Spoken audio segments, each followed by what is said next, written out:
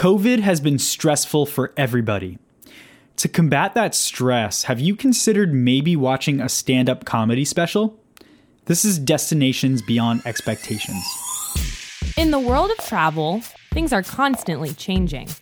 There's always something to learn about the places we go. Welcome to Destinations Beyond Expectations, a podcast designed for students of travel.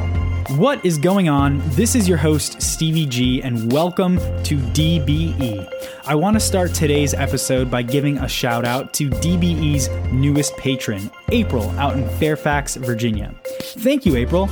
If you would like to support the show for just a few bucks a month, go to dbetravel.com and scroll down to find a link to support the show through Patreon. Destinations Beyond Expectations is on all major audio streaming platforms, so wherever you are listening, be sure to hit that subscribe or follow button. On today's episode, I'm interviewing an actor and comedian who goes by the name Jonesy. He has appeared on Letterman, Gotham, Unbreakable Kimmy Schmidt, and Drunk History, and he is also very involved with stand-up comedy. He has a cool website, jonesy.com, that shows everything he's done and what he's doing now. His work in comedy is actually the reason Jonesy is on this show, because he happened to be on a stand-up tour in Asia when the early rumblings of COVID began leaking out. On this interview, you'll get to hear Jonesy's unique first-hand experience as he traveled through several different countries during the very, very early stages of what is now a global pandemic. And he also speaks about some of the cultural differences between the countries he visited on this tour. Here is my interview with Jonesy.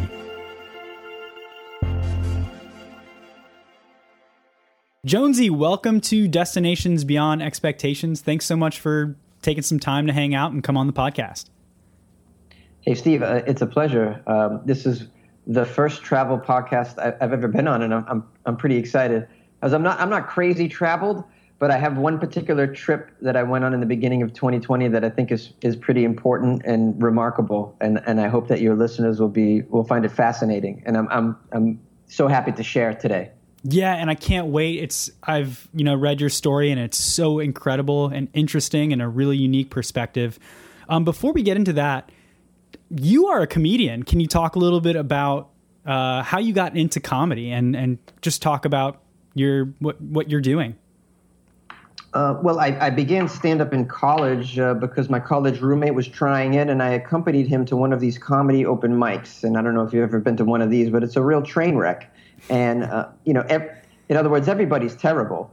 So I thought to myself, if these guys who are so bad can get up there and do that, I mean, I know I could be at least as good as these people. I would even, and then, that night, I even helped my roommate fix his jokes, get them prepared for the next show. And I seemed to, at least I thought, have some good ideas. I thought I contributed to his joke writing as well. And I thought, if this is the process, I think I can do this. And, of course, my first time in Boston, this is back in 2004, 4-ish. I was terrible, but everybody was terrible. It's one of these open mics, and it was scary, a very scary experience, but I found it very thrilling. I've always been one that's kind of been into thrills. I'm like, I'm on all the roller coasters, and I want to bungee jump, and I want to go zip lining, and I want to do all those crazy things. I want to go to the Amazon jungle and take some crazy hallucinogenic beverage. These are the things that I like to do. I like to, push the boundaries a little bit. And so stand-up comedy just fell right into my wheelhouse when it comes to that stuff, because it's so scary. It's one of the most scary things a human being can put themselves through. And so I began in that way, and then I was determined to get laughs, and eventually I learned how to get laughs, and then my goals changed, and I've been on to other things, still doing stand-up comedy, but I have different agendas with it. I've gone deep with the craft, and I moved to New York City to do it for 10 years. I've been in LA for about 4 now, so it's also brought me to some really cool cities that I'm lucky enough to have called my home for a little while. And so I've been doing stand-up a long, long time. And it's something I'll never stop doing unless there's a pandemic. Is there? Oh, there is one. There is one. Oh man, there is one. I guess I'll have to stop for a bit. And it's funny, you say you said you didn't consider yourself to be like well traveled, I guess, but you've got to live in a few different cities, and like we were speaking earlier, you've been to like San Diego, Las Vegas, and different parts that you can get to in a car, right? You've at least got to do a little bit of traveling for your comedy. Yeah, sure. And, and I've done shows in Canada as well. So, I mean, I guess, relatively speaking, your average American, I'm probably better traveled than your average American. And of course, I've, major cities in this country, I've done stand-up comedy in the major ones for sure. So I guess, yes, I've traveled a bit in the States, and I've done comedy, in a lot of cities in the States. I'm very lucky to say, on both coasts. Very cool. Now let's get into your COVID journey, I guess we can call it, because that is a huge travel experience for you. How did that all come about? Well, my girlfriend lives in Singapore, so we kind of have to make arrangements to see one another. And when I visited her for the first time last year, I noticed while I was there, they have a comedy club. And guess what? The comedy club everyone speaks English. The comedians speak English. The crowd speaks English. English is the spoken language of Singapore. And I wasn't really prepared completely for doing comedy over there. But I visited the club. I talked to some comics. I stepped on stage a couple of times just to check it out. And with that in mind, I said, next time I go there, I'm going to plan it out. And while I'm there, why not research what areas around there speak English? Well, it turns out the country next door, Malaysia, also speaks English. There's a lot of Southeast Asian countries that primarily speak English. I reached out to a couple of friends of mine who've done shows in Asia, and they had some contacts for me.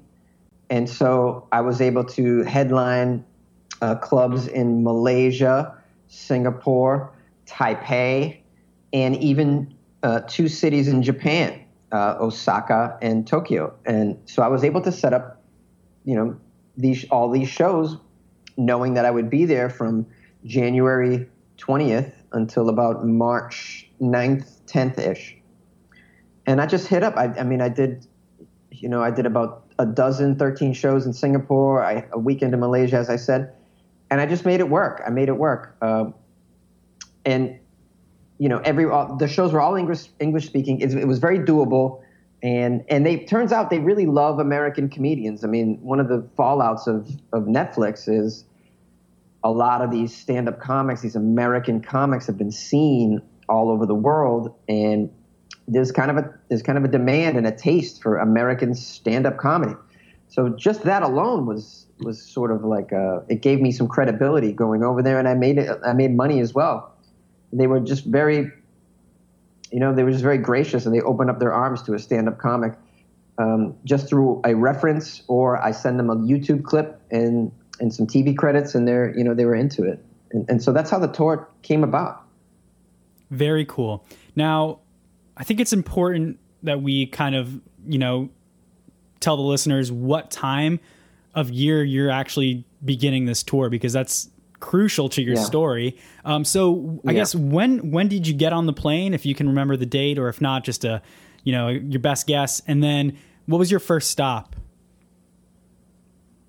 So did I have a short layover in San Francisco?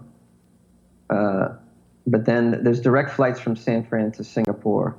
So it's 22 hours, 20 hours flight from there to Singapore. And that was on the 19th of January.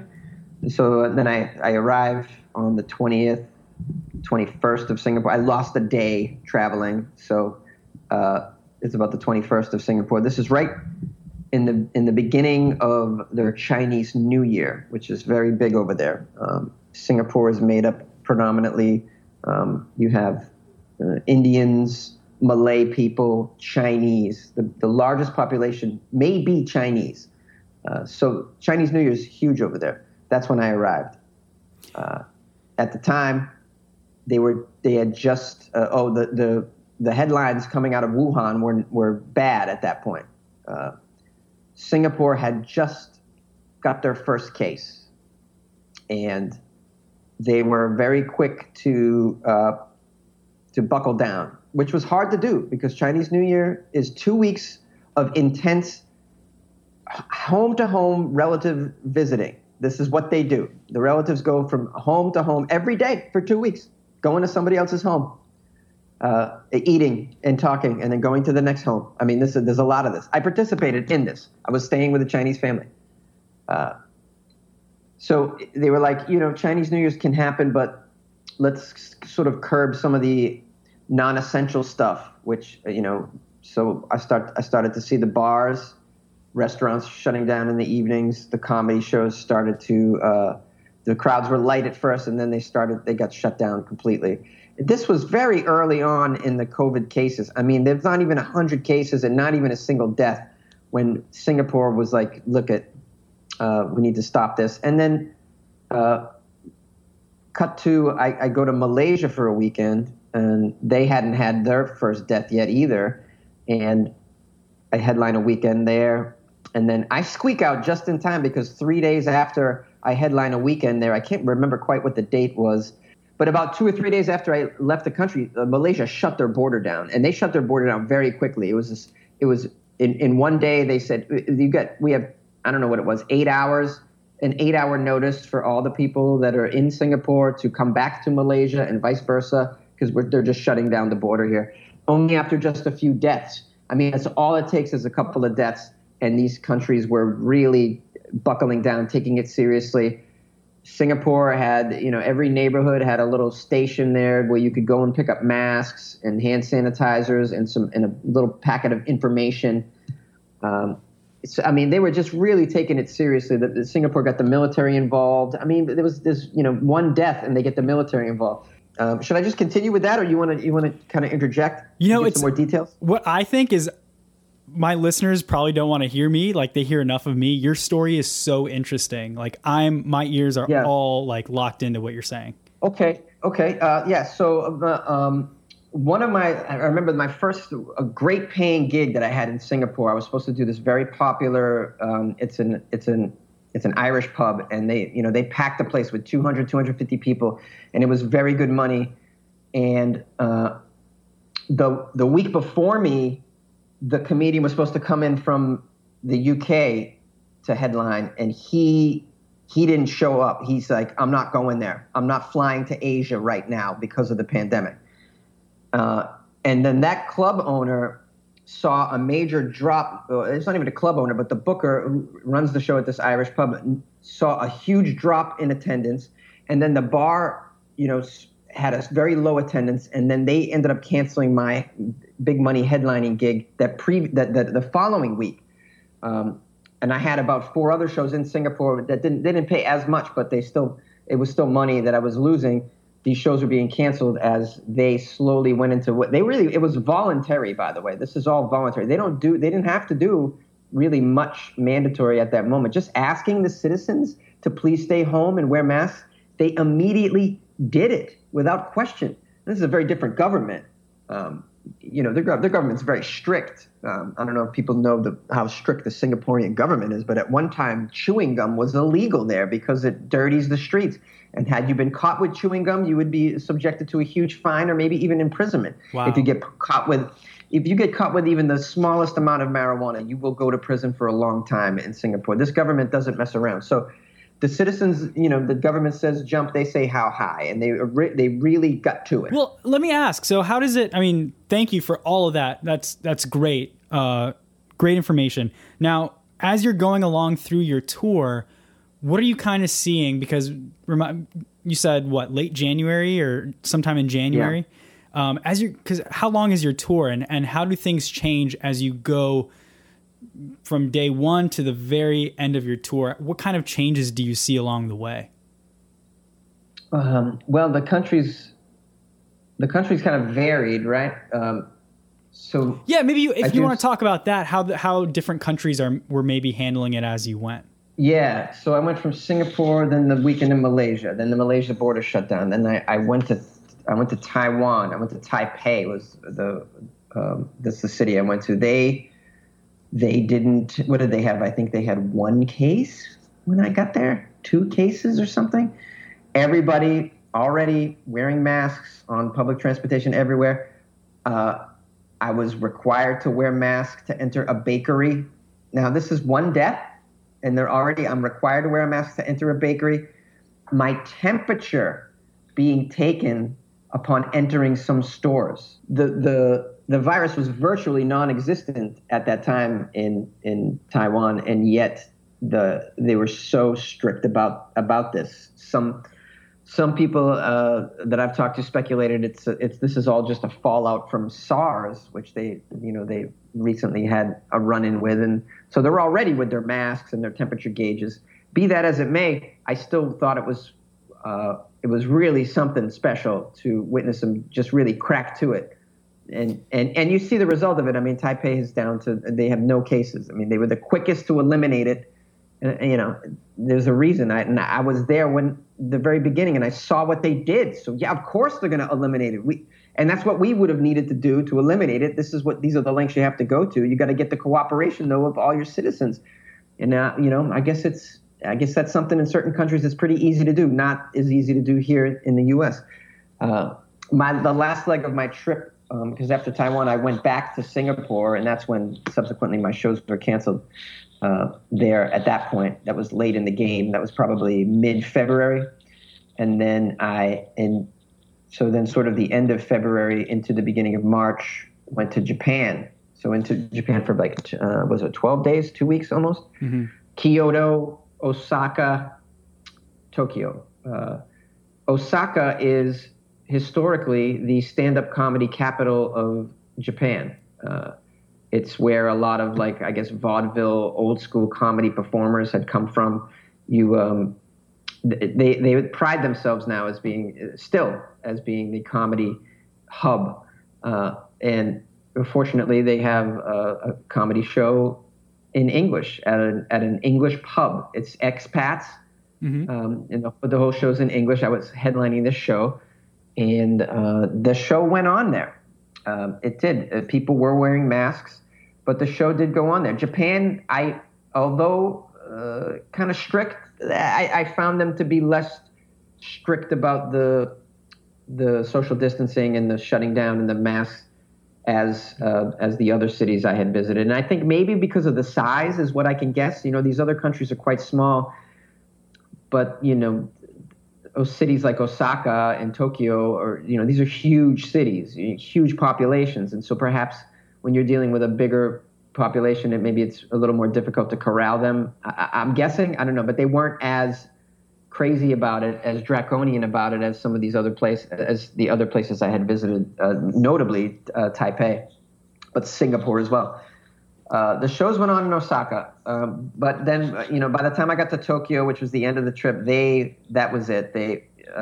By then the sort of the social distancing and the stay out of restaurants thing was really starting to take hold. This is probably March 7th, okay. I'd say ish. I think I was headlining the week, the 6th, 7th, or the 7th, 8th. Yeah. And so my Tokyo shows were done. Those also at an English pub, a show for expats. That's where you'll find the English speaking shows in Japan. And so those were wrapped up, not to be found. And so I just enjoyed Tokyo without doing the shows, and enjoyed Japan. The other city I went to was Kyoto, which was my favorite. If your listeners ever get to visit Japan, I can't recommend Kyoto enough. It's a city of old temples, and it just has this old classical Japanese feel to it. The buildings and the architecture are just so beautiful and old, and it's really cool. I mean, it just reminds me of old school samurai or ninja themed movies that I loved as a kid. That's exactly what you get in Kyoto. Really cool place. No comedy there though. They don't do the comedy. I don't know if they're too religious or what the deal is, but yeah, no comedy shows to be found in Kyoto. So of the shows that you got to do, how did it go for you? I mean, were the crowds respectful? Like, was it a weird feeling doing a show in front of maybe a lesser crowd, or just talk about that experience a little bit? Let me nerd out a little bit on the way the stand-up was working over there. Maybe your audience might find the details kind of fascinating. I noticed right away in Singapore, where I began, that the majority of my American material wasn't really going to work. It's too culture specific. A lot of my jokes, I do jokes about, I don't know, like I do jury duty. I talk about jury duty. They don't know what jury duty is. I talk about Amber Alerts. They don't know what that is. A lot of these references, they just don't get. I had a couple of jokes that seemed to be universal, like me being a short guy. I could do that bit. Having a nut allergy, although that really seems to be America-centric. But I made that a joke too. Like, hey, you guys probably haven't heard about this, but if you ever come to America, you'll hear about a nut allergy. And they thought that was funny because, they know that in America we have this, but you really don't find it everywhere. But they did know about it. So these are universal topics that did work. But that's really, I only had a couple bits that I could get by, and I knew I had to, because I was going to be headlining shows, I knew I had to have at least 45 minutes of material. So I began writing bits in Singapore about my experience as an American being in Asia. And so, by the time, I don't know, 6, 7 shows I had done in Singapore, just tight, short sets, maybe 10, 15 minutes. In fact, I was calling the club, looking up the club and asking them if I could do extra shows. Can I come in and do open mic night, in other words? I don't even need to be paid, but I just want to work out this new material. I need to work out this material about me being in Asia. I need a stage. And so they were very, very gracious to let me come and work out stuff. And so I was able to develop this, 15 minutes or so of this I'm an American in Asia, and this is what I'm seeing. This is why it's weird. And let me make fun of America a little bit in ways that you'll appreciate and you'll get.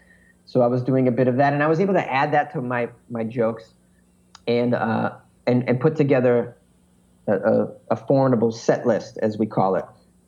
Some of the differences in the countries and the crowds I can speak of too, because it was pretty marked, the difference. Singapore is a very stuffy country. The government is very on top of you.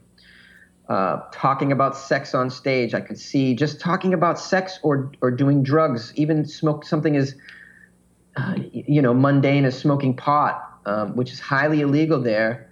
It makes them uncomfortable. By the way, public displays of affection in Singapore, if you are PDA, is frowned upon. They don't want to see this stuff in Singapore. They're very strict there. And I was saying some things that were pretty edgy, and so me on stage in Singapore was a bit of a struggle for me. But these jokes worked elsewhere though. I went to Malaysia. They loved it. But the Malaysians were a more salt of the earth, like what you would call a more blue collar crowd. So you could talk about sex with them and they're not going to be offended. Singapore was a little bit different. Taipei was my favorite because Taiwan is a very progressive country. I didn't know this, but this is the only country in Asia that has legalized gay marriage. They were really with it, and the smart jokes that I love to do, the smart edgy stuff where I might critique government or certain cultural behaviors, they were right on board with it, and they loved it. They loved it. Very smart. That was my favorite place to do comedy over there was Taipei, and a place that I actually considered, I didn't consider, but I thought of all the places I had visited, I was like, I could live in Taipei because it reminded me of New York City, but cleaner, safer, and everybody was friendlier. I just loved it so much. It's a place I'm definitely going to return. I could spend a lot of time there. It's a really cool place. I highly recommend Taipei. And by the way, most people speak English, and the subway system is very easy to get around it. So you can totally do this as an American, without a doubt. No worries whatsoever. Tokyo, Japan, that's a different story. You're not going to find too many people speaking English over there. But in Taipei, they do. They do. Very good to know. No, and I found it fascinating that you encountered such a diverse group of crowds, just a few countries away from each other. I think that's so fascinating, that the difference between one country to the next, as far as the people and the governments and how they kind of took your comedy. barring another like global pandemic and assuming this all gets better, hopefully sooner than later, do you plan on maybe doing something like this during normal times in the world, like going back and doing another Asian tour? I would love to. Yeah, I would absolutely love to. I would like to extend it, though, to other places that I've learned that also have English-speaking comedy shows, such as Thailand and Vietnam, Shanghai as well, Hong Kong. There's a lot of English comedy shows in Asia. Nearly every country has one. So I would like to go to all of those places and do and also repeat the places I've done. I'd love to go back to Malaysia. I really loved those people there, and the crowds were great. In Taipei, especially. I can't speak really for Japan. I just did those 2 shows in Osaka. Was fun, but I'm not like rip roaring to go back there to do comedy. But excited to visit Japan as a tourist again. I mean, that was just incredible. It's so I can't. I mean, just if you could choose a place that's so different than the States, I mean, Japan's got to be on your list, and that's what I really loved about it. How different. Did you have one like favorite part of Japan that really just stuck out to you? Yeah, well, certainly Kyoto, because of the history there, and it's just all the buildings are not all of them, but a lot of it is very, very old. It's unchanged, very old temples. I just really love that. There's a place outside of Kyoto called Nara, and it's a place that's another city that's just very old, and it's filled with temples, and it's just inundated with deer. There's all these deer. These deer run the city pretty much. They're everywhere, and they come up to you, and it's so bizarre. They just walk up to people. I got video of this. I mean, it just blew me away. They just come up to you, and if you nod your head, they also nod their head, and then you hand them like a treat. And you can buy these treats all over the place. There's a system going around with it. There's just deer everywhere. They walk up to you. If they think you might have something, you nod, they nod, and then you give them they're like people, like saying, what's up? What do you got to eat? I'd like some of that. And then they go on to the next person. It was bizarre, man. It was bizarre. To see a town overrun by deer. They just let them go. They're just everywhere. So I can't recommend Nara enough. I forgot your question. What was my favorite place? Yeah, or what was the one thing, I guess, about Japan that really stuck out to you? This is a weird thing, but there's no trash bins.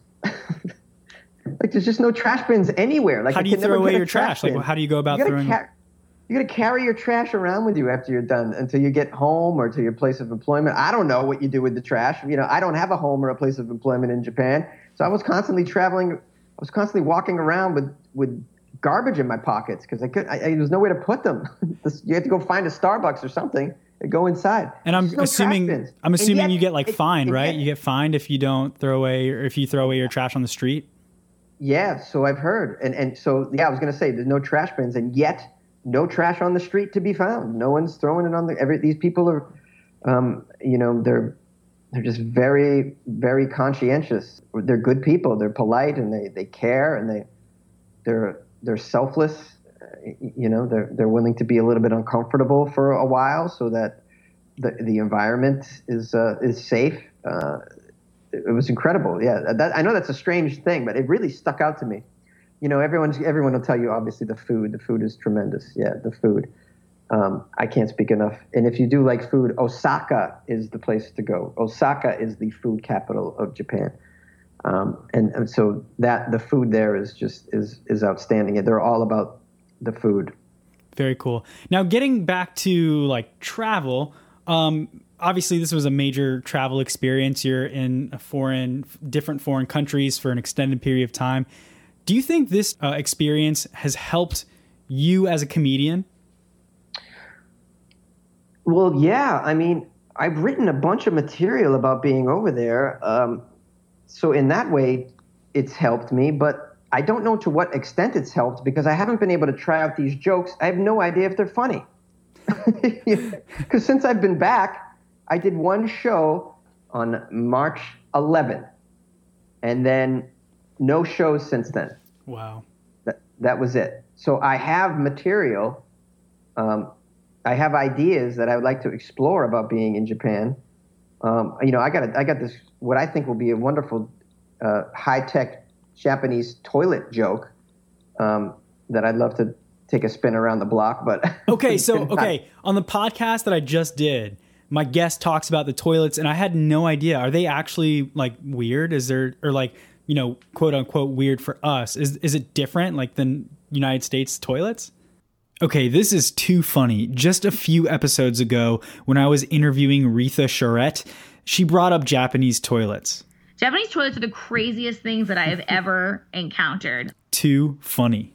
Oh, it's much different, and it wasn't just Japan, Taiwan as well, and you'll find it in Singapore too, for the most part. Is these high tech toilets, man? The toilet is like got a computer built in, and so you can, it has a bidet. Obviously, you can control that.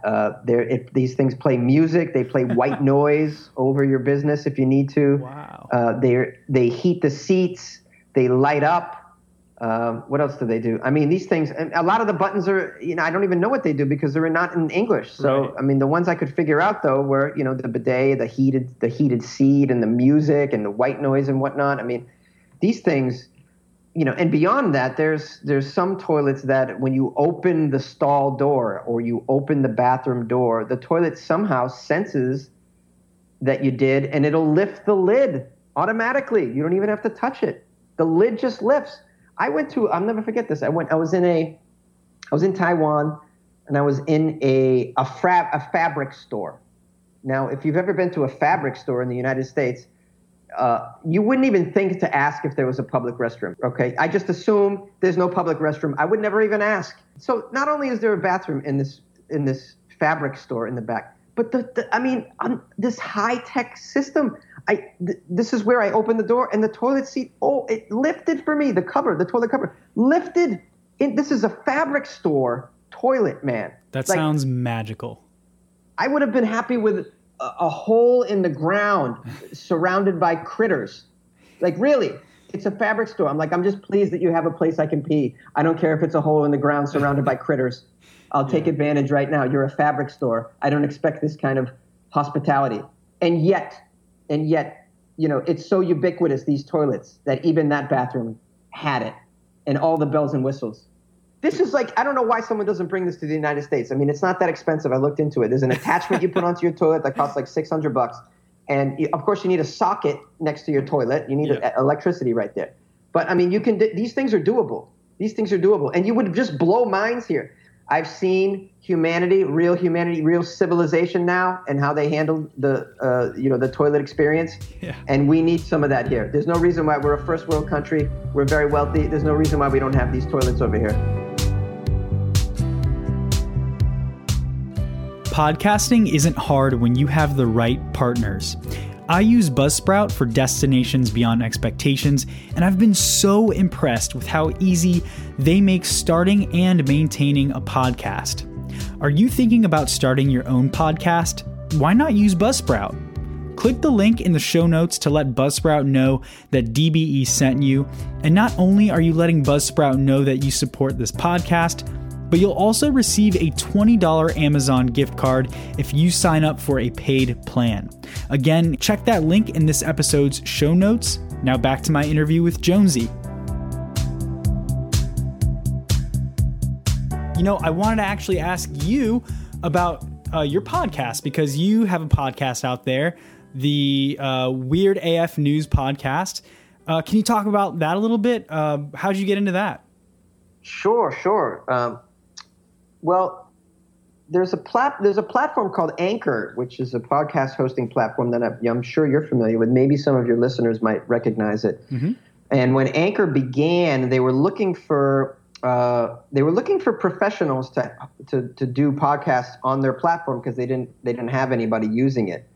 So I was hired with about 10 other people to do podcasts on their platform. And they wanted people to cover, they wanted comedians or actors or whoever, like professional hosts and whatnot, to host a podcast of their own on the platform. They did daily news, tech news, sports news, finance. There was all these daily shows on there, these daily podcasts. And I submitted an audition, and they liked me. They liked my personality and my voice and whatnot, and they wanted to work with me. I told them I would like to do the sports show because I could talk about sports every day. It's not a problem for me. I'm a huge sports fan. They said, sorry, we've already assigned somebody the sports show. Do you have any other ideas? And I don't know anything else about anything else, really. I don't know anything about tech or finance. I mean, you know about Japanese toilets a little bit, at least. I mean, I could have done a daily Japanese toilet show.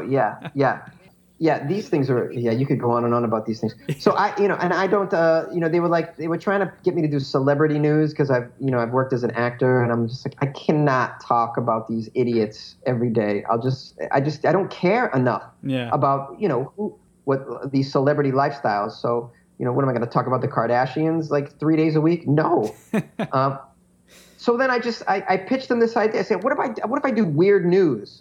I'll do weird news every day, just like your regular news, mainstream news, but I'll do 3 weird news stories a day from all around the world.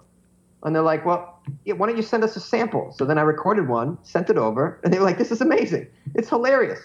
Let's go for it. And so then I began working for them I was doing at that time 7 days a week, doing a very short daily weird news podcast on their platform. And they were paying me a nice amount of money a month to do this. It took maybe an hour a day. And I did that for about 8 months. And then at that point, they sort of decided that they weren't going to pay their show producers any longer because by then they had some producers and big names in the world of media join their platform. People like Gary Vee created a podcast on there. And so they were like, hey guys, thank you for doing what you did. You helped us get it off the ground. We're not going to pay you anymore. But if you'd like to keep your show, you have a little bit of a following. We'll keep featuring you on the app and the website. We'll feature your show because that was the other deal. We had a show and then they featured us on the show. So when you downloaded this app to listen to podcasts, we were front and center for your choices, like the Daily Weird News Show, the Daily Sports Show. So because of that, built up a following over those months, a very strong following of daily listeners. That's pretty powerful. So they put the ball in my court. They were like, if you want to continue to do this, you seem to have a following, we'll just allow you to be featured on the app. And, if you want to keep running with it, it's all yours. And, I thought about it for a couple of days and, I decided to keep doing it despite not getting paid. And I thought to myself, I don't know, I think I can build something here and make it so I can get paid someday. And I decided to stick with it. It helped also that I was getting interaction with fans that really enjoyed the show. I was getting emails and, you can call the show through the app and people were calling into the show all the time and telling me how much they enjoyed it and how much it made them laugh and just made their day. I was getting very touching emails from people who said, your podcast got me through my rehab or the death of a close person. Like, I mean, it just was crazy. This was the kind of feedback I never got for anything I'd have ever done, and I've acted on mainstream television, I've acted on network television before. I've been in films. I've played music. I've done stand-up comedy. No one has ever said these things to me when I did those other arts. And, I just never got messages like this, and it fits a traveling lifestyle. Is the Weird AF podcast, is that on all streaming platforms? And do you have social medias with that as well? Oh yeah, it's on every podcast player, including Spotify and iHeartRadio. And I do have a Facebook page for it, Weird AF News. There's a YouTube channel, and I put all the episodes on YouTube as well. And it has social media handles as well. So Weird AF News on Instagram, Weird AF News on Twitter. And my email for that is weirdafnews@gmail.com as well. So I got all the Weird AF News. And I just purchased and am in the process of making a website that it should be done by the time this is released. And it's weirdafnews.com. So anyone can visit there too and find the show, and in addition to some other extras. Very cool. And can someone support you through Patreon as well? Yeah. I have a Patreon, Weird AF News. This is the Patreon, patreon.com/Weird AF News. And I'm very proud to say I have 70 patrons, which I'm so proud of. I mean, it's not crazy numbers, but for me, it's really good. It's really good. 70 people who have joined the Patreon, and what a nice little crew of people we have in there. It's like a Weird AF News club.